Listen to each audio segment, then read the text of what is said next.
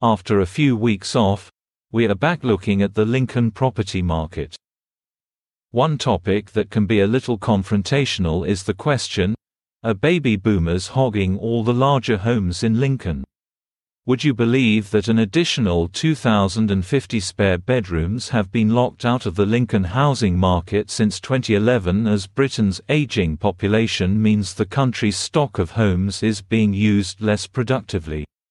The number of spare bedrooms in Lincoln between 2011 and 2021 increased from 39,577 to 41,627. The number of Lincoln households living in properties with at least 2 spare bedrooms, i.e., spare bedrooms, increased by 684, from 12,624 to 13,308 households between those 10 years. That means 31.3% of Lincoln households have 2 or more spare bedrooms. And this isn't just a local issue. Britain has 8,902,471 properties with a spare bedroom, i.e., they have 2 or more spare bedrooms. Some of the difficulties are that downsizing in Lincoln often needs to make financial sense for mature homeowners. Most mature Lincoln homeowners live in average-priced homes, and suitable bungalows, even though they are smaller, often cost as much, if not more, than their large family home. This issue will slowly worsen in the coming 20 years, so what are the options? There is a necessity to motivate builders to build suitable properties for these mature homeowners to move into, and to change the dynamics of the available properties to buy.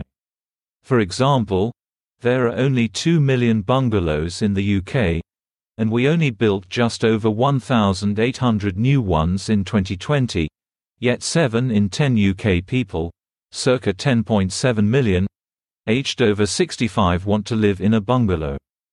Secondly, there needs to be reform of the taxation rules on housing. Taxation works on the carrot or stick method. The stick could make it less attractive to stay in larger houses by increasing the higher council tax rates in the higher council tax bands. The carrot could incentivize mature homeowners to downsize with allowances on stamp duty or inheritance tax, thus making a move easier. However, the cost of living crisis and heightened energy bills could be doing the government's job for them. The number of larger Lincoln homes owned by mature homeowners, often for 25 years plus, has been snowballing in the last 6 months. This is good news for younger families that can afford to jump from their smaller homes, yet many can't afford to make the jump for the same reasons why mature homeowners are moving home. For example, of the 181,195 properties put on the market in the UK in November and December 2022, 56.9% were under £350,000. However, of the properties sold in the UK since Christmas 2022, 66.3% of them have been £350,000 or less.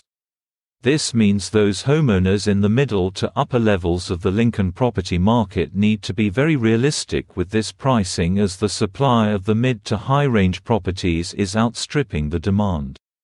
Whilst it is not a good distribution of housing if you have some people in overcrowded households and others with spare bedrooms, everyone should be able to choose how to live. Many Lincoln homeowners delay downsizing because they prefer to grow old in their family home rather than downsize.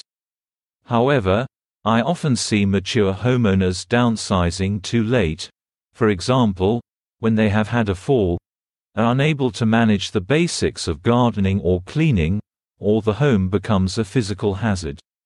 This downsizing phase will continue to grow, peaking in the mid-2030s. The issue is, I cannot see builders or the government building hundreds of thousands of bungalows in the next decade. So maybe, you should consider making a move in the next few years, when you will have a better choice of bungalows to move to and you're able to put your stamp on it when you are in your 70s and before you're unable to in your late 80s. If mature homeowners have large properties earned from working hard and paying taxes, then quite frankly, that is nobody else's business, and no one should force you out.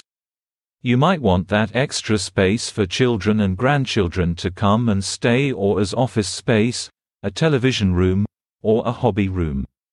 Yet please, I must stress these are only suggestions. These are my thoughts. What are yours?